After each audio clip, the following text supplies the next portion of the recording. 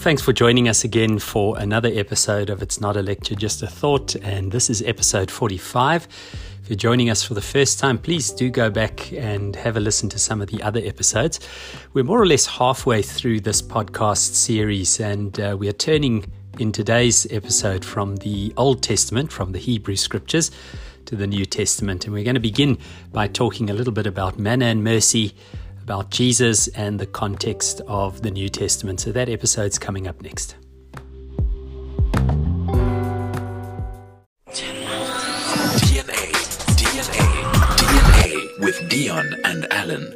Alan, we've been journeying in the Old Testament up to now, and there's been such richness that's come out of understanding how to read the Scriptures from the perspective of manna and mercy. And I'm keen to get into the New Testament and get some context on Jesus and the way and person of Jesus. So don't you want to take us into the New Testament now? Thanks, Dion. Well, I'm glad you mentioned manna and mercy, because a lot of the talks that we've been sharing have been based or inspired by a book by a person by the name of Daniel Erlander called Manna and Mercy. And listeners, if you want to check it out, you can go to mannaandmercy.org, and you can be able to order the resource. And Manna and Mercy is the story of the Bible written from a contextual experience. And now we're moving into the area of the New Testament, and crucial to understanding Scripture that we've been reflecting on is always what is the context, because context gives meaning. So if we're going to be dealing with Jesus, we need to ask the question, what was the context in which Jesus was living? What was the social, political, economic, religious context? And if we don't know that, we're going to struggle. So we need to really spend time in working out that context. So I'm going to rely on that book, Manna and Mercy, and from Daniel Erlander, and just share a couple of things, Dion, to paint the picture of the context. Great. So take us into some of the understanding of what it is that shapes our understanding of Jesus. Because I must say, sometimes when we look at the way in which Jesus is presented, it's almost a foreign context. I look at pictures of Jesus, for example, and he looks more like a 1950s North American guy, with long flowing blonde hair than someone who comes from the Middle East. Yeah, absolutely. Exactly. So we learn that there's a tendency that we paint God in our image. Mm-hmm. And that we reflect on Jesus from our image. So we need to get back to the context in which was Middle Eastern. Sure. Middle Eastern context. And it was during the time where Rome was basically the world superpower of the day. Now, there'd been numerous superpowers. Remember, there was Assyria, there was Babylon, there was Persia. Then there was the Hellenistic or the Greek period, about 300 years before Jesus. And then slowly, there was Rome. And Dion, Rome, yes, they came to their empire through war, but also through them offering different things, offering peace. You remember, it was Rome, peace. Rome was the savior, bringing peace. And many people were co-opted willingly into that. We think today of some superpowers that kind of get into countries by offering them help with the economy, etc., and the next minute they have a large influence. Alan, I've seen it as I've travelled across the world. In the most unexpected places, you find Starbucks and McDonald's. And it's almost like first a nation will enter by saying, well, let's help you build a dam or get your roads sorted out, and a year or two later they say, let's help you by sending you McDonald's and Starbucks. But also, then there are trade agreements and there are monopolies around that.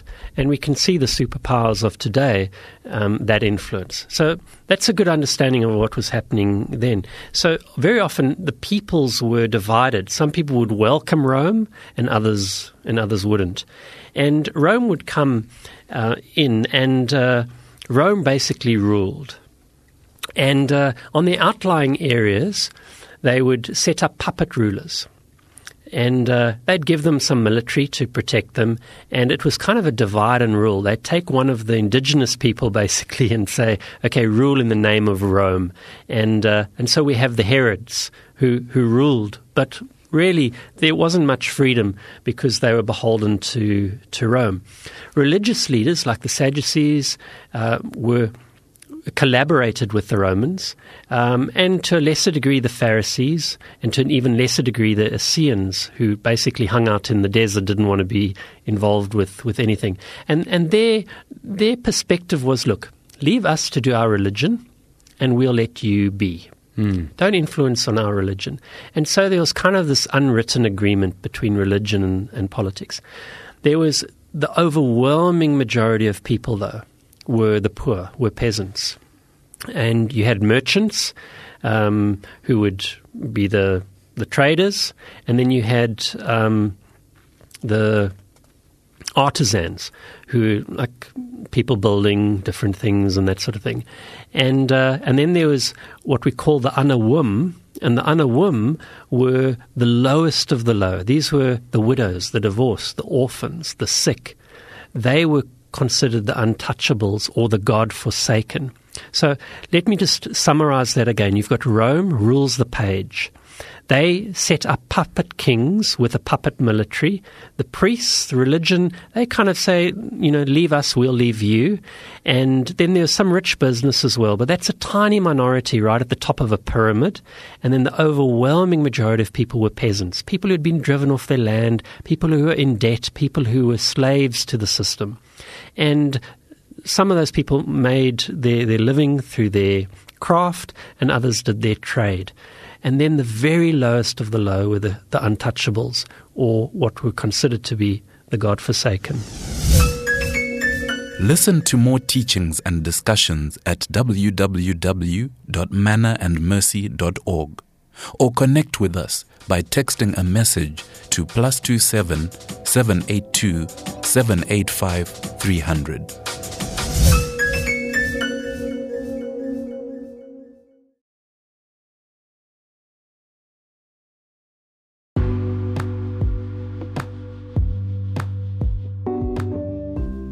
Well, thanks for listening with us again today, and we're looking forward to continue this journey as we enter into the New Testament and the promise of God's new covenant to humanity and all of creation. And just to remind you again, if you'd like to get a copy of Daniel Erlander's book, Manna and Mercy, it's a wonderful little resource that you can read for yourself or even use with a small group, a Bible study group, a fellowship group, a youth group, and you can find that on mannaandmercy.org. So thanks for listening, and we look forward to being with you in the next episode.